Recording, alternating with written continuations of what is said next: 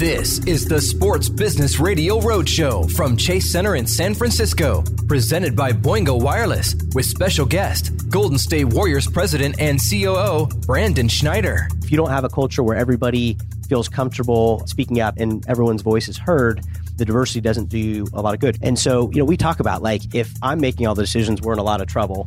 If our leadership team's making all the decisions, that's a little bit better.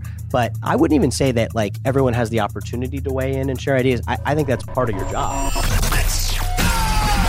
Now, the Sports Business Radio Roadshow, presented by Boingo Wireless. Good afternoon, everybody. Welcome. What a fantastic place to be. Hope you had a chance to look around. Welcome to the Sports Business Radio Roadshow, recording here live at the Golden State Warriors Chase Center. I'm Mike Finley, CEO of Boingo Wireless. We're a proud sponsor of today's event and the conversation between Sports Business Radio's Brian Berger and Golden State Warriors President Brandon Schneider. The Chase Center is obviously a spectacular venue, state-of-the-art, and certainly fitting for a championship team like the Warriors. And we see the ring over there. It's just it's spectacular. And there's a few of those here, which is fantastic. Congratulations. So Brandon has been driving force behind many of the aspects of Golden State's operations. Just like all of you, I'm looking forward to hearing more from him and about what's going on with the Warriors, this state-of-the-art facility, as well as the NBA and what's happening there. And at Boingo, we're driving and all about making ultimate fan experiences. We're creating complex, converged connectivity venues. Many are around the sports leagues, the NFL, the NBA, and Major League Baseball. To name a few, we have the Padres at Petco Park, the Atlanta Hawks, State Farm Arena, Soldier Field with the Chicago Bears. You can find us there. The venue experience is now connected, and it's been interesting. It's kind of evolved into connectivity. When COVID hit, it really took on a whole new level, and we're very proud that along with the venues, that the connectivity was there and in place to do things like streaming, digital ticketing, now cashless concessions, and obviously digital ticket and entry. So it's my great pleasure to be here today and welcome Brian Berger, the host of Sports Business Radio. Brian? How's everyone doing? Very excited to be here. It's great when we get to take our show on the road and come to championship venues like this. I've been hosting Sports Business Radio since 2004. Today, if you feel like tweeting, we're at SB Radio on Twitter. We're at Sports Business Radio on Instagram. You can find our podcast on iTunes and Spotify. We talked to a lot of the leaders in the sports world. I was in Tampa Bay last week with Jeff Vinik, the owner of the Tampa Bay Lightning. And I'm really excited to welcome Brandon Schneider, the president and COO of the Warriors, to the stage. Thank you. Thanks, Brian. So for our listening audience, I'll say that right off the bat, I'm blinded by Brandon's ring, his championship ring. That's quite the ring. Congratulations on yet another championship for the Warriors. Thank you. Yeah, it's one note on the ring. I fun to wear. Don't wear it normally walking down the street. You might know why. But you mentioned seeing a couple other in the room, and that's one nice thing with Joe Lacob, Peter Guber leading the way. Every single one of our employees actually got one of these. That's amazing. How would you not want to work for an organization when that's how they take care of the employees? That's fantastic. Let's start with your background. So I know you're a Bay Area native, and you came to Golden State Warrior games as a kid. How did you first fall in love with the NBA and the Warriors? That's going back a long time. So I as you said, grew up in the Bay Area and just been a diehard sports fan. So as a kid, was fortunate to go to a lot of San Francisco Giants baseball games. Golden State Warriors basketball, was a big 49ers fan. So, I have three younger brothers. My parents were always big sports fans. So, love going. Funny story, my first Warriors game, I still remember, it was the 86-87 season. I think the date, someone look it up, February 3rd of 2007, if I remember correctly. And we beat the then New Jersey Nets in quadruple overtime. Oh, wow. Of course, I think I was, so I would have been 7 at the time. My dad did not want to stay until the end. I had school. I had school the next day. I think it was a Sunday night. So we won the game. I think we left in the second overtime. Oh, you probably were not happy about that, I'm guessing. I was not happy about that. So wait, were you went to the Run TMC games too, right? Yeah, that's right. So when I was a kid, and Mitch was actually only on the team a couple of years, but when I was a kid, I got to watch Tim, Mitch, Chris, Sharunas Marshallonis at the tail end of that. That was the team. Okay, and then you went to UCLA for college, correct? I did, yeah. Okay, what was that experience like? We've been to UCLA with our road show. We sat down with Baron Davis, former Warrior and UCLA alum there, but seems like a great school. It is a great school. I would note most college basketball championships of any school with 11, by the way, but who's counting? So you mentioned Baron Davis. Baron and I are the same age. So when I was a freshman at UCLA, he and Earl Watson were the freshman backcourt. But no, I loved UCLA. I was a business economics major, accounting minor. I'm a huge UCLA sports fan. Both my parents also went to UCLA, so I grew up, watching like the Don McClain, Trevor Murray, Gerald Matkins, Mitchell Butler days from the '80s. But have been a UCLA fan my whole life. But yeah, I mean, love going to school there. Great academics and great sports, great basketball in particular. So, at what point when you were growing up were you like, you know what, I want to work in sports? Well, when I was young, people would ask, "What do you want to do?" And I used to say that I wanted to be a lawyer. And then I met David Kelly. No, I'm just kidding. That's our attorney. I did not know David back then. And then I found out you have to go to school for 3 more years. And I found out that you have to read a lot. And this is, I'm 10, 12, 14 years old. So I started changing my mind. When people used to ask me my dream job, the answer I used to give was that I want to be the manager of the San Francisco Giants. Interestingly enough. And again, this is when I'm 14, 15 years old. As I got older and went to college, like I assumed that I would be, being a busy con major, I assumed that I would get into investment banking or venture capital or something like that. But when I graduated in 2001, some listeners will remember this, but the stock market had just crashed. So the economy was not good, worse than it is today, actually. Yeah. And so I had great interviews, Morgan Stanley, Merrill Lynch, companies like that. And they were like, look, we'd love to hire you, but we're actually firing people.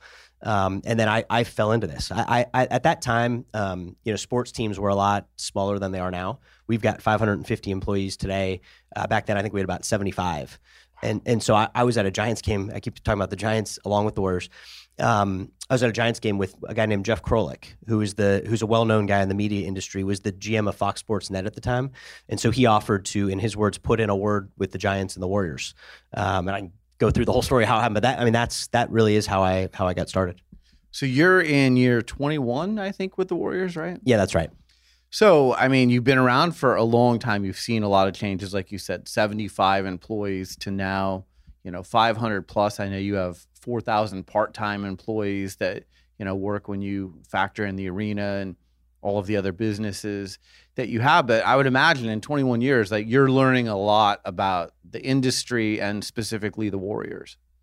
Yeah, it's been learning is a good word. And look, I mean, I think you learn, you're hopefully learning every day. And that is one thing I love about this industry, this job.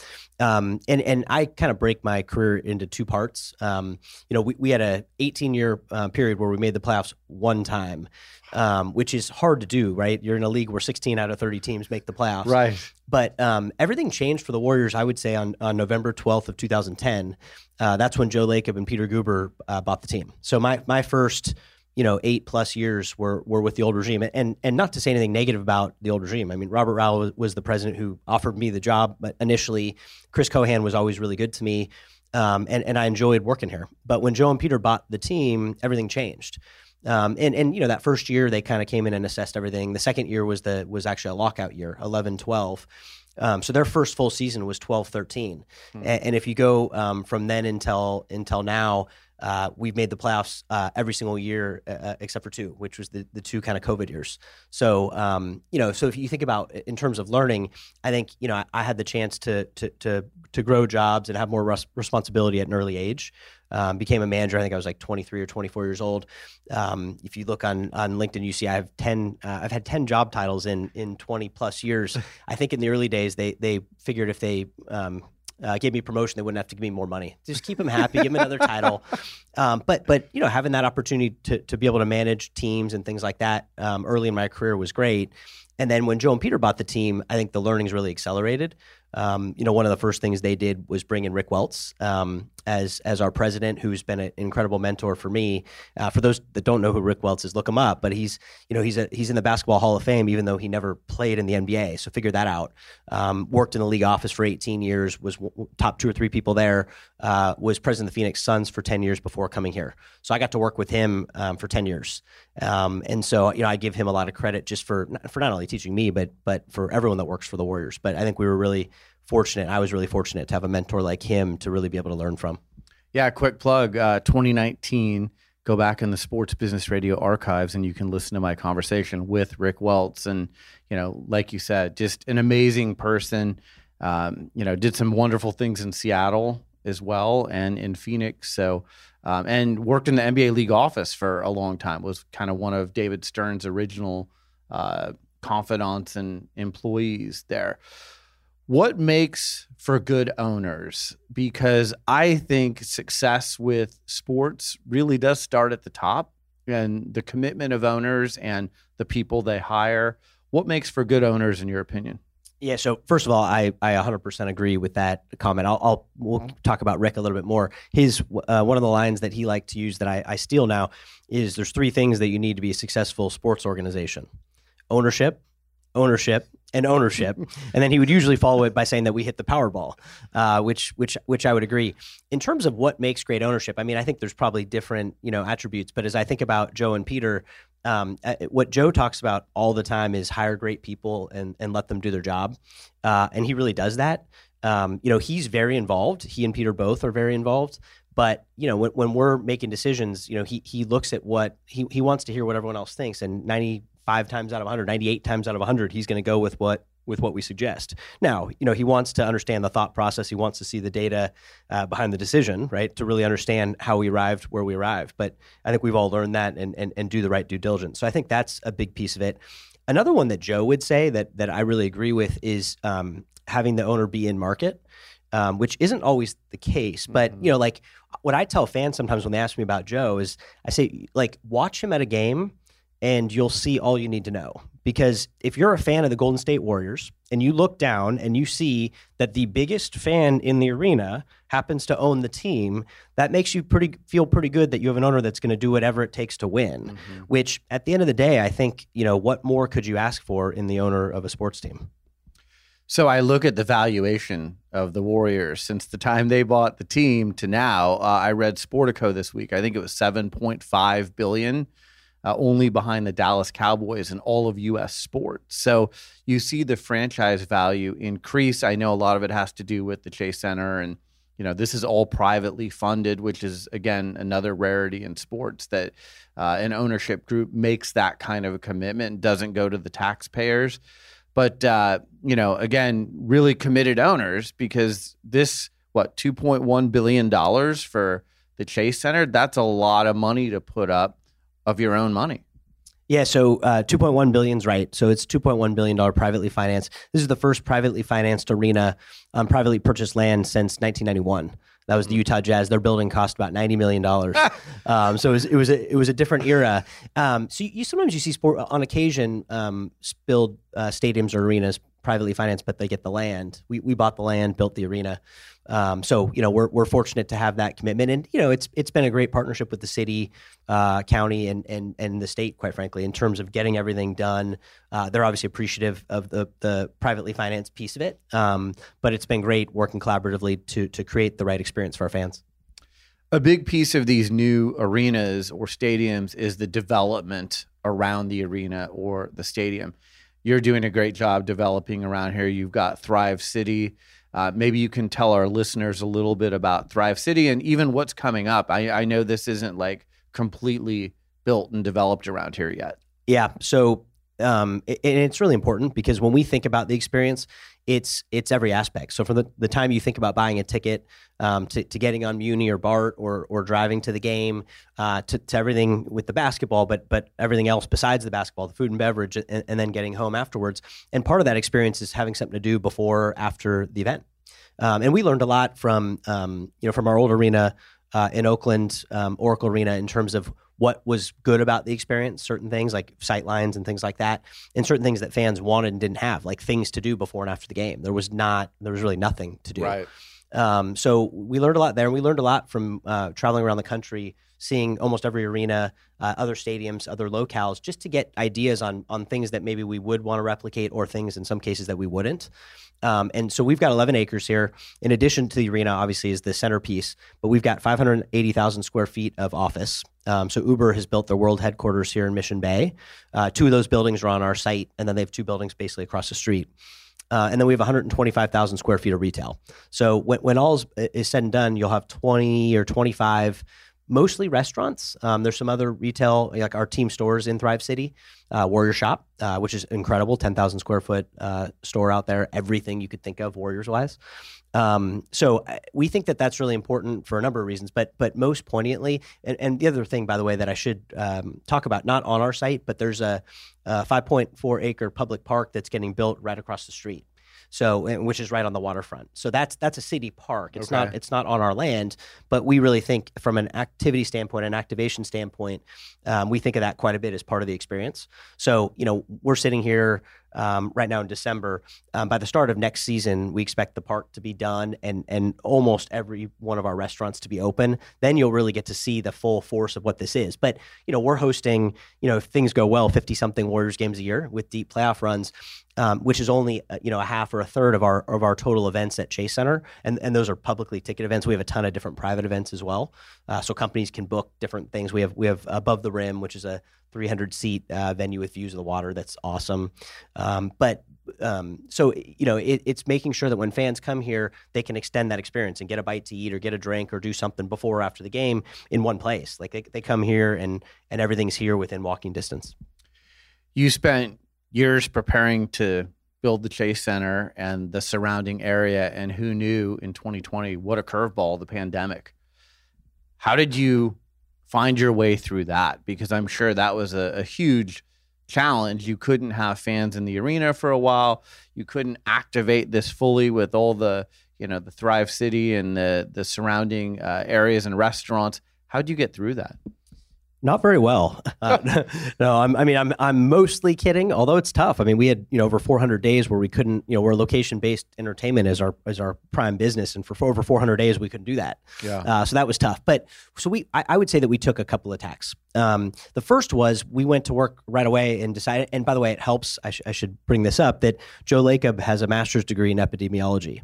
So which. In most cases, you're like, yeah, that's great. And you kind of see that on someone's resume and you think it's one of those like degrees that they're probably not using given what Joe Lacob does now. That changed in March of 2020.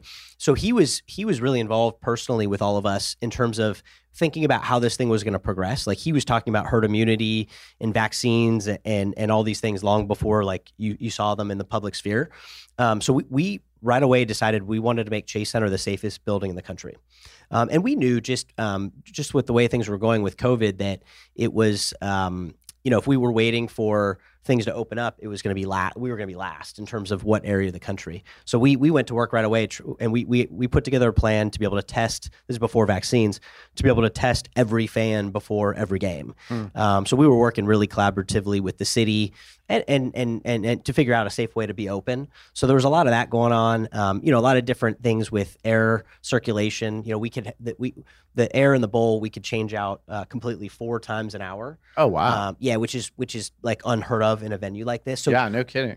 I mean, if you put it this way, if you're going to any sort of a event in COVID era, in the era of a pandemic, you want to be at Chase Center. We used to tell people, like, short of staying home by yourself, this is like the safest place in the world that you could be. So that was one way we looked at it. The other way we looked at it is like, how do we sort of reimagine our business in different ways, right? And we wanted to think about things that could help us grow and keep our business going during that period, but also be things that were evergreen that could be opportunities moving forward. So things like TV visible signage. There was a lot of things that teams looked at and leagues looked at when you didn't have fans in seats. We wanted to try and figure out ways to have things that would work when fans were back. So we spent a lot of time thinking about that and diversifying our business, our revenue streams, which I think has paid dividends as we've now gotten back to full attendance over the last year plus. I want to stop really quick and just say, towards the end, we're going to allow the audience to ask a few questions. So if you have a question, prepare your best question for Brandon. Sometimes the audience asks harder questions than I do, just so you know. Well, yeah, I was looking out at this bunch. I don't know. I didn't know that I agreed to that. I think you're safe. All right. So technology, here we are in Silicon Valley, and, this is the cutting edge of technology in the world. You just talked about how some things were reset during the pandemic, whether it's contactless, but maybe you could talk about some of the things that you guys are doing here technology-wise at the Chase Center and with the Warriors. As you discussed, I know, like, literally from the time someone buys their ticket until they come here to the arena, there's so many great technological advances and benefits to help the customer experience when you're coming to a Warriors game or a concert or any other event here. Yeah. So how long do you have? We could talk a lot. So, I think when we were building Chase Center, it's an interesting thing because you're thinking about, you want to make this a technology forward kind of building, like especially being in the Bay Area, but you're setting up for the next 30 years, right? So, right. So you're not just thinking about what you want today, but what you're going to want in 5, 10, 15 plus years. We're fortunate here to have a ton of partners in the technology space to help us figure that out, right? So Chase is big on technology, by the way. Rakuten is a technology company, but you have Google, you have Oracle, you have Hewlett-Packard Enterprise, Verizon, Accenture has been a big part of helping us think about all these things. So we have a ton of technology partners to help us think about this. So HPE, for instance, has done our IT infrastructure. We just opened in 2019. We actually became the first venue in North America to install Wi-Fi 6E. So we would argue that's kind of the building blocks, that and our DAS system, which is Verizon, and just making sure we've all been to sporting events where your phone doesn't work very well, right? And you're trying to text a photo or post something and it really doesn't work. You're not going to have that experience at Chase Center, and not only is it going to work, it's going to work quickly. Mm-hmm. So that's kind of the first piece of all this. The infrastructure has to be there, and so we're really proud of the investment that Joe and Peter have made, in Chase Center. And then you start thinking about things like our app. We built an app from scratch, which most teams don't do. There's different templated apps that teams use, which work fine. But we worked with Accenture and made a significant investment to build a custom app that we kind of think, helps really take people through that game day experience. By the way, the app is great for people that aren't coming to the arena as well. Game mode, there's a lot of different aspects and interactive pieces within the app, but that custom piece and I don't know, I'm looking at people in the crowd that could probably answer this better than me, but I think we've done something like 60 app updates since we launched 2 or 3 years ago. Wow. where these templated apps are probably updating once or twice a year. So it just, you're able to kind of keep things up to date and be responsive to what you want to put in there, what fans want. And then beyond that, we have our scoreboard and our stats package. We could go on and on. One interesting thing we did at the start of the season in partnership with Chase and through the app, also in person, was an augmented reality experience, which, you talked about my ring when we started, enabling people to take photos as if they've got one of, not just the new ring, but any one of our 4 recent rings on. So that was a really cool kind of technology piece that I think got a lot of attention and fans were really excited about. You're listening to the Sports Business Radio Roadshow, presented by Boingo Wireless. More after this. 5G is here. Is your stadium ready? From an immersive fan experience to efficient game day operations, 5G is transforming sports and entertainment. If you're ready to jumpstart your 5G transformation, look no further than Boingo Wireless. Boingo is one of the largest operators of indoor wireless networks in the U.S. They provide stadiums and arenas with state-of-the-art 5G networks and support teams across the NFL, NBA, Major League Baseball, Major League Soccer, and NCAA. I'm constantly interacting with sports executives, and the reason they love working with Boingo is because Boingo manages 5G and Wi-Fi networks end-to-end, offloading very stretched IT teams. Whether your stadium is looking to support mobile ticketing, cashless payment, or connected operations, Boingo has you covered. But don't just take it from me. Their customers include world-class venues like Soldier Field, State Farm Arena, Petco Park, and University of Louisville. Boingo and 5G. Now that's what I call a win-win. For a limited time, Boingo has a special offer for Sports Business Radio listeners. They are offering a free 5G assessment for your stadium or arena. To get started, simply email sbradio@boingo.com and mention this podcast. That's sbradio@boingo.com. Our thanks to Boingo for their continued support of Sports Business Radio. Now, back to the Sports Business Radio Roadshow, presented by Boingo Wireless. I want to ask you about your social media. I used to work for the Portland Trail Blazers, and I talk to teams every week on Sports Business Radio. I think you guys have maybe the best social media team in all of sports. I mean, I love what you guys do, even if it's just like the content of Steph and his warm-ups and the crazy shots he does. And obviously that video that just went viral recently, he came clean and said that he only made 2 of the 5 full court shots.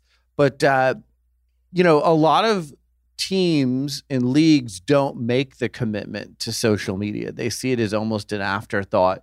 You guys have really made a commitment to it, and you're leaders in sports when it comes to social media. Maybe you can talk about that commitment a little bit. Well, first of all, thank you. I think our social media team would be appreciative, and we're all appreciative to hear you say that. It's helped. So one, we've got about 63, 64 million followers across all different channels. So we feel a responsibility there in terms of the size of the audience that we have. Right. But here's we are obsessed with creating world-class experiences. This is something you've heard me talk about experiences several times. We talk about it every day. And when we say that, I think people, their first thought is at Chase Center, right? Like, what are we doing for fans? And that is a big part of it. But we also know that 99% of our fans will never come to a game at Chase Center for a lot of different reasons, the biggest of which being they don't live in this country. And so we think it's so important in terms of using social media as an important tool to be able to keep all those people engaged and give them a taste of Warriors basketball. So we want, we feel like that investment is really important in terms of growing our global fan base and letting them be a part of everything there is Warriors-wise. In terms of our strategy, I mean, you've got all these different platforms. We don't use the same content on each platform. So I think that's one of the big things is customizing, like YouTube would be like longer form content. And we show like pre and post game press conferences, things like that, which wouldn't work as well on Instagram or Twitter, so to speak, right?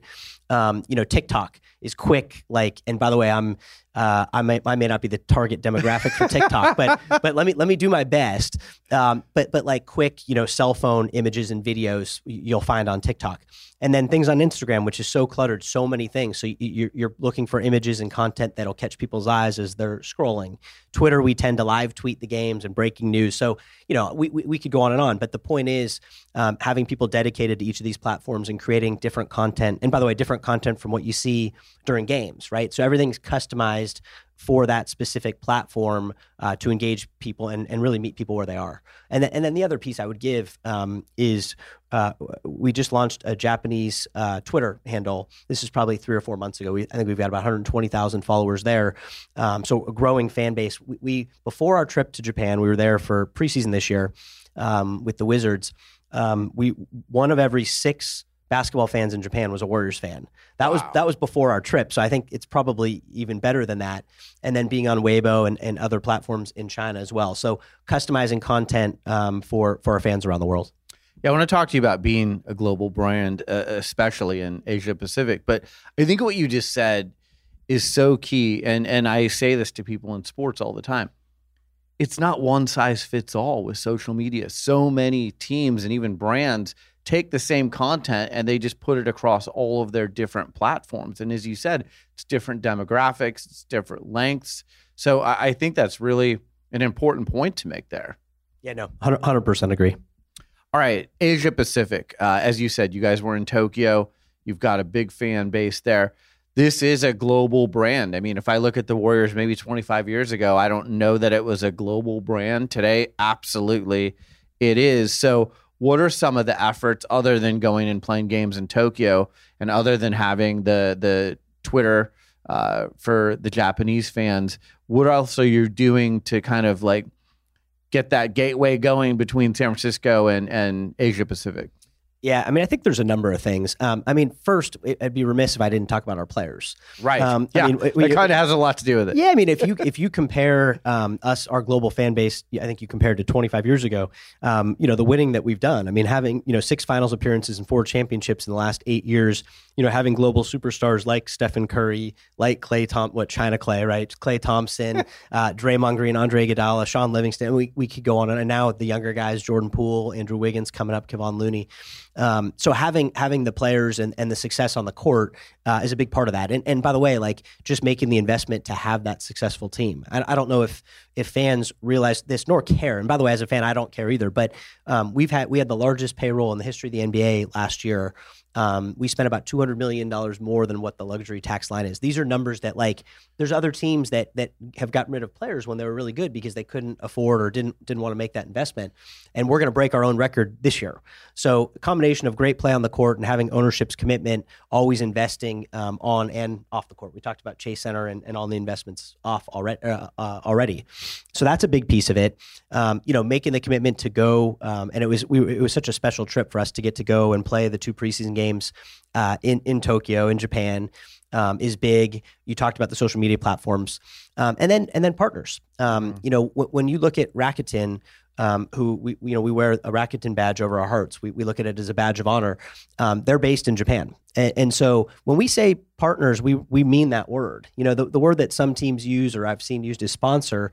We don't look at it that way. We work together to grow our collective businesses, and so being able to have the authenticity when you're in Tokyo to be doing things with Rakuten, I think is really important in terms of engaging fans and getting in front of them. So, working with partners in some of these other countries, I think has been a big piece of growing our brand. I mean, you just brought up a great point, and it's been a big story. The fact that your payroll is so big and the commitment of ownership to take on that luxury tax. But I would imagine playing in Chase Center and the additional revenue streams that you didn't have over at Oracle Arena make it a little bit easier. Would that be true? I think that's the goal, right? We talk about we always talk about creating great experiences, and then the revenue that comes with that over time is always reinvested. So that's one thing that Joe and Peter are really proud of is our ownership group has never taken any sort of distribution over all these years, going to the finals. Wow. Yeah, it's every dime has always been reinvested, whether that's, again, into building Chase Center, investments off the court, and also in the basketball team. And because at the end of the day, we're a business like anyone else. But really, if you talk to Joe and Peter and you talk to all of us, we want to win championships, which we've had some success doing, although we're far from done. And we want to do great things in the community. And then we want to work on making, creating memorable experiences for fans around the world and doing, like, it's kind of what sports is all about, right? Like you watch sporting events and you see what all these things mean. We talked about being in Japan. One of the lasting images for me, we did a court unveiling in a town called Setagaya, about an hour outside of Tokyo, and the mayor was there, city council people, and a few of our players were there. So we go through and there's speeches and there's kids that are like, okay, can we get on with it so we can play some basketball? And they bring one kid up. We brought one kid up to hold the ribbon as we were cutting the ribbon, and he's standing and he walks up next to Stephen Curry and he starts crying. And you're watching this and you're like, this is pretty amazing. Like, yeah. He has that effect on people domestically, but when you're a kid growing up in Japan, you probably never dream of the opportunity to meet Stephen Curry, and Steph, then takes the ribbon and signs it and gets all the other guys to sign it and has it around the kid's neck. So, when you see things like that, like it makes you realize like the bigger kind of calling in what we do. So let's talk about Steph. I mean, he's a generational player, greatest shooter of all time.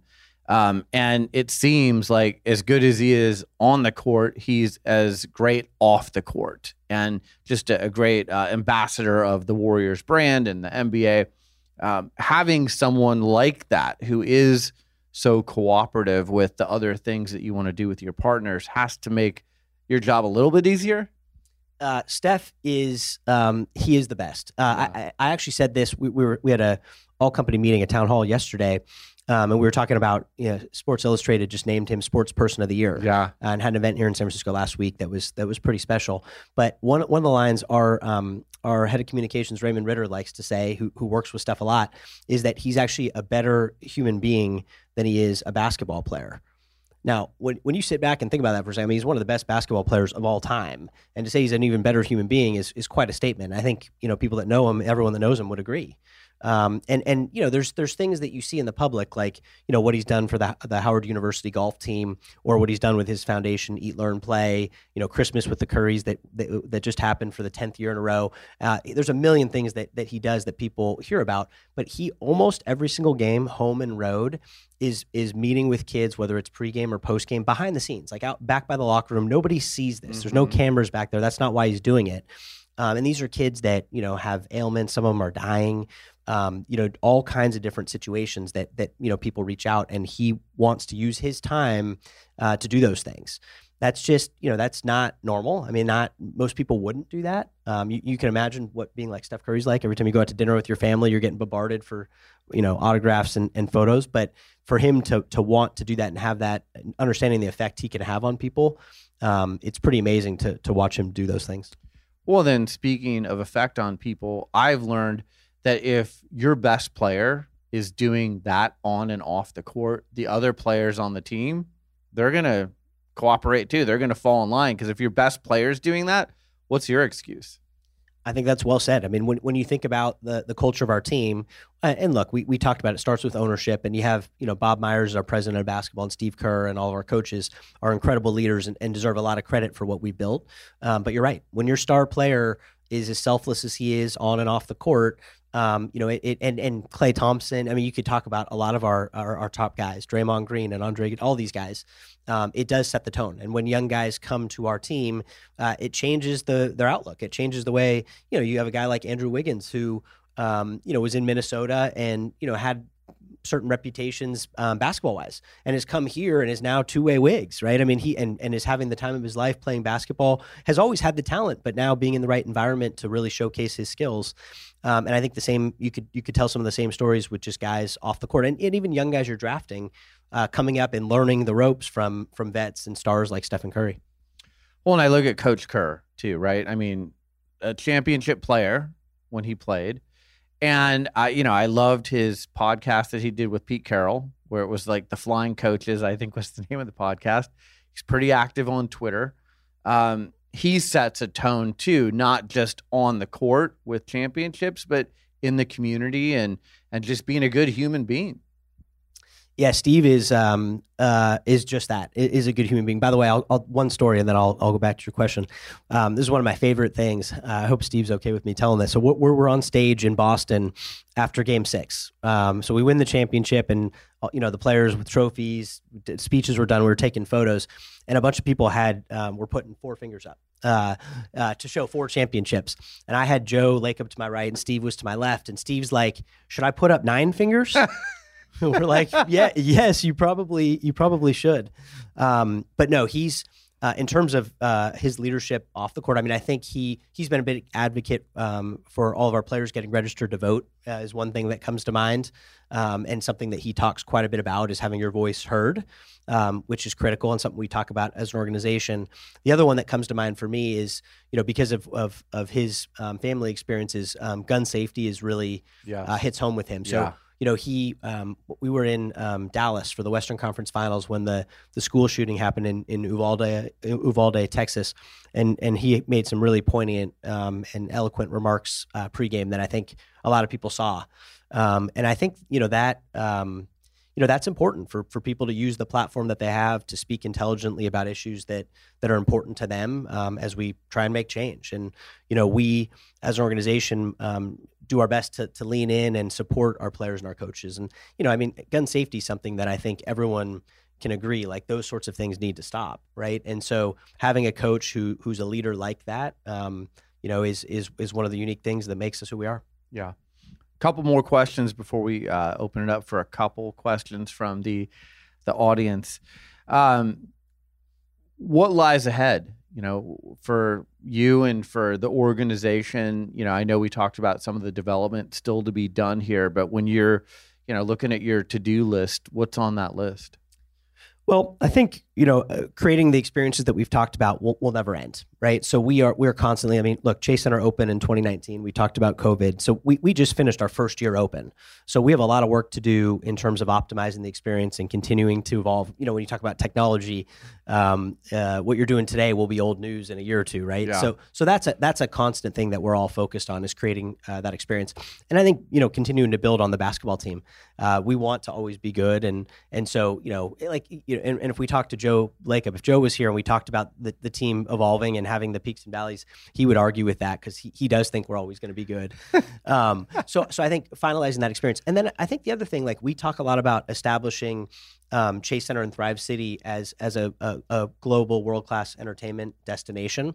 I think, you know, when you watch the finals run here and you saw everyone out in Thrive City, I think the basketball aspect of it, people that have been here, you know, we're fortunate, really have enjoyed the experience. So I think we kind of have that reputation. But I think, you know, as you think about the top venues in the world, like a Madison Square Garden, they've hosted so many iconic events. And so, you know, we're working hard to have the diversity of content, to get all the different shows here at Chase Center. We had NCAA tournament in March. We just had the League of Legends World Finals, which is the biggest esports event in the world. I saw the video of that. That was incredible. It was unbelievable. I saw the board they brought in for that. Yeah, which is funny because we've got the biggest board in the Right, NBA, but you know, they have their own specific setup that they use, and then all the concerts. You know, we had Bocelli the other night, you have Metallica, and you go on and on and on. Karol G was a big one recently. So I think, you know, having that diversity of content and just becoming that global concert entertainment destination is a big deal for us. And then as you look farther out, like, because we're always thinking about what's next. You know, Peter Guber's famous line is, and it's become probably a little bit cliched within our walls, but he always likes to say, "This is just the beginning of the beginning." And you think about that, like, it's a pretty cool way to think about things, because, you know, like, some people would say, okay, we did all this work, we won the championship, we opened up Chase Center, like, we did it. And it's like, no. This is just the beginning of the beginning. We now have this incredible venue that opens up so much more opportunity. So that people like to joke, Peter, when do we get to the middle of the beginning, or the beginning of the middle? The answer is, I don't think we ever will. But so what we talk about is, you know, leveraging the strength of the brand that we built to expand, to get into other different kinds of businesses. So I'll give you a couple of examples of things we're working on. We're early in this quest, but we built our own suite resale platform. So people know to go online, and hopefully with us, they go to Ticketmaster or Warriors.com to buy their tickets. But resale tickets has been a thing for a long time. But for suite customers that want to resell, or in our case, that want to buy suites, because we're pretty sold out, we built a platform called Suite Exchange. So you go to SuiteExchange.com, and our suite holders can resell suites. So we're starting to talk to other venues about using that platform. So that's one. We launched a content entertainment business called Golden State Entertainment. So think of things like The Last Dance. So we're working on documentaries, scripted, unscripted content, and just thinking, like, we have all this incredible content. We've got a huge in-house studio team capturing content, so many different stories we can tell. Let's do that ourselves. So we've started doing that. And then the other thing we've started doing is we've talked about technology, and being in the Bay Area, we have a ton of new startups that come to us wanting us to use their product because they see opportunities to partner and get the word out and kind of proof of concept. So we've started to actually make some investments in technology companies. Our Joe Lacob and several of our owners have a venture capital background. So for a lot of reasons, we think we're uniquely positioned to make a difference there. And you know, there's potential financial returns from doing something like that, but that's not the main impetus. We think that it gives us the opportunity to continue to be on the cutting edge and see technology before anybody else as we continue to layer into the fan experience here. Last question for you. You're a really good leader, and you've been with this organization for 21 years. You've been the president and COO for 2 years. We have a lot of people who listen to this show who are leaders of their organization. What makes for a good leader? I mean, there's a lot of different leadership styles that people have success with. I mean, one of the things I always think about is, you know, helping people be the very best that they can be, right? How do you set everybody up for success, right? So everyone can fulfill their full potential. I think that's a big one. For me, I always try and be a consensus builder. Just like anyone else, I have my opinions, and there's some people in the audience that would probably talk to you about the ferocity of those opinions at times. But you know, understanding that everybody has good ideas, and wanting to hear what everyone thinks, and so we can make decisions together, I think is a big deal. And then the other one, I think for us culturally, people over the last couple of years in particular talk about diversity, equity, and inclusion a lot. And by the way, I'm proud to say we've had a used to be D&I and now DEI council for several years. So it's something that we've been committed to for a long time. I think, when people think about that, they look at demographics and they think about, what's your male, female demographic, what is your race and ethnicity, and those things are important. We look at those things and actually share demographics with our organization so they know, when we're hitting the goals that we want to hit and making progress, which we are. But the other half of that is the inclusion piece. If you don't have a culture where everybody feels comfortable speaking up and everyone's voice is heard, the diversity doesn't do you a lot of good. Because what you're really after is that diversity of thought. And so, we talk about if I'm making all the decisions, we're in a lot of trouble. If our leadership team's making all the decisions, that's a little bit better. But I wouldn't even say that everyone has the opportunity to weigh in and share ideas. I think that's part of your job. We expect everyone that works for the Warriors to use the experience that they have in their current job, but just everything that they've had in their life to weigh in and bring things to the table that may help us continue to improve. So I think culturally, that's a big one for me is making sure everyone understands how important their job is, how important they are to our success, and understanding the importance of making their voice heard, as we're trying to make things better for the greater good. Well, you're doing an amazing job. Congratulations on all your success. At our road shows, we allow for just a couple questions. We've got some students from University of San Francisco here. We've got a few Warriors employees in the audience. Griggs has the microphone. Raise your hand if you've got a question. Don't be shy. Okay, we've got one right here. Hi, long-time listener, first-time caller, I guess. So, Brandon, you've achieved a lot as an individual. The organization has achieved a lot altogether, but we all get better and learn the most from mistakes or overcoming challenges. Is there one mistake or challenge that you're willing to talk about that helped you become, better on the other side? I feel like I'm on a job interview with that one. Kim with the hard-hitting questions. I like it. I can't think, as I'm listening to you talk, I can't think of one in particular. The way I like to think about it, is you almost do a postmortem on everything that you do. And some of you have probably heard, some of the people here have probably heard me say this. I mean, I tend to be pretty introspective. So almost every conversation or meeting that I have, if it doesn't go perfectly or as well as I had hoped, I walk out and sort of think about what I could have done differently. I might walk out of this room today and say, Brian hit me with that. I shouldn't have said that, or I should have said this. No, but honestly, I personally, tend to think about, I talked to ticket sales folks, which was, where I started my career. And back then we actually made phone calls. I know the world's changed. People use their phone for different things now. But back then, I would get off the phone, and if the person didn't buy tickets, I wouldn't think, they didn't want to buy tickets. I'd think what should I have done differently? What should I have said differently that would have changed? And realistically, not everyone was going to buy tickets, but I just think it's, if you go through life not thinking that you can affect these things, that's kind of a bummer of a way. So I always think about, put the onus on myself, what could I have done differently? And I think, Kim, back to your question, culturally for me, and not just me, Joe and Peter always says, if you're not failing, you're not trying, right? So he wants to make sure we have a culture where we're taking risks, because you can't innovate if you're afraid to fail. So we have to be okay with that. We want to make calculated risks, of course. But then when things don't go as well as we thought, or even when they do go well, thinking about how could we do it differently, or how could we do it better next time, I think is an important part of that kind of continuum. Great question. Great answer. One or two more questions, and maybe state your name and so Brandon knows who you are. Sure. Thank you. Michael Goldman. I'm the professor at the USF Sport Management Program. You spoke about values, about the team and about the NBA. Operating internationally means that you have to think about other people's values. And we've seen in China, for example, the NBA has come up against some challenges with thinking about reconciling US values with Chinese values and understanding of the political economy in that place. The NBA thinking about working in Rwanda with the BAL, for example. How do you and the team think about the values of the NBA, the values of the organization, as you take the business and take the brand internationally? Yeah, I think it's a good question. I mean, look, our staying true to who we are and to our values and the league's values is always going to be critical. And I think, when we're out, whether it's it could be internationally, but it could be domestically, making sure that we're aligning with the right companies, the right partners.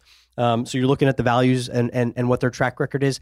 And at the end of the day, it's relationships and it's people, right? So you're getting to know the people that you're doing business with and figuring out who it is that you want to stand arm to arm and work with.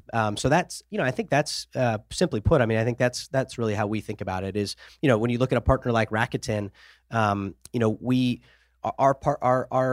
organizations are so intertwined, and we know all their people. I was in their suite the other night, and you're there with Amit Patel and Adrian Down-Colson and Dana Marino and Kristen Gall, and we can go down the list.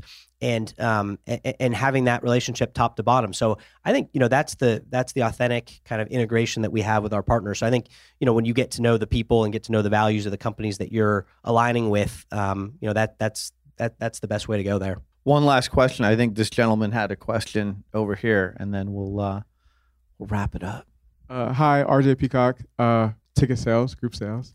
But my question, as a UCLA alum and a legacy, as a Big Ten boy myself, what are your thoughts about UCLA joining the Big Ten? Ooh, that's a good one. I like that one. All right, finishing with the hard-hitting question. I'm kind of a traditionalist, to be honest with you, RJ. I told you my parents went to UCLA. I graduated back in 2001. So I just started realizing it was Pac-12 as opposed to Pac-10. I think everyone's laughing at me. They're like, was there a Pac-10 at one point? Yes, it was the Pac-10, guys. So, it's hard. I think college sports, and this is would be a much longer conversation, are changing quite a bit. And so you see, teams moving conferences, conference realignment. And so, at the end of the day, UCLA, USC saw an opportunity with moving to the Big Ten. So I'm really curious to see how that all evolves. I've got several friends within UCLA, but also at the Pac-12. And so I've gotten views on how these things are going to go. At the end of the day, whatever gives us the best chance to raise banner number 12, I think I'm all for.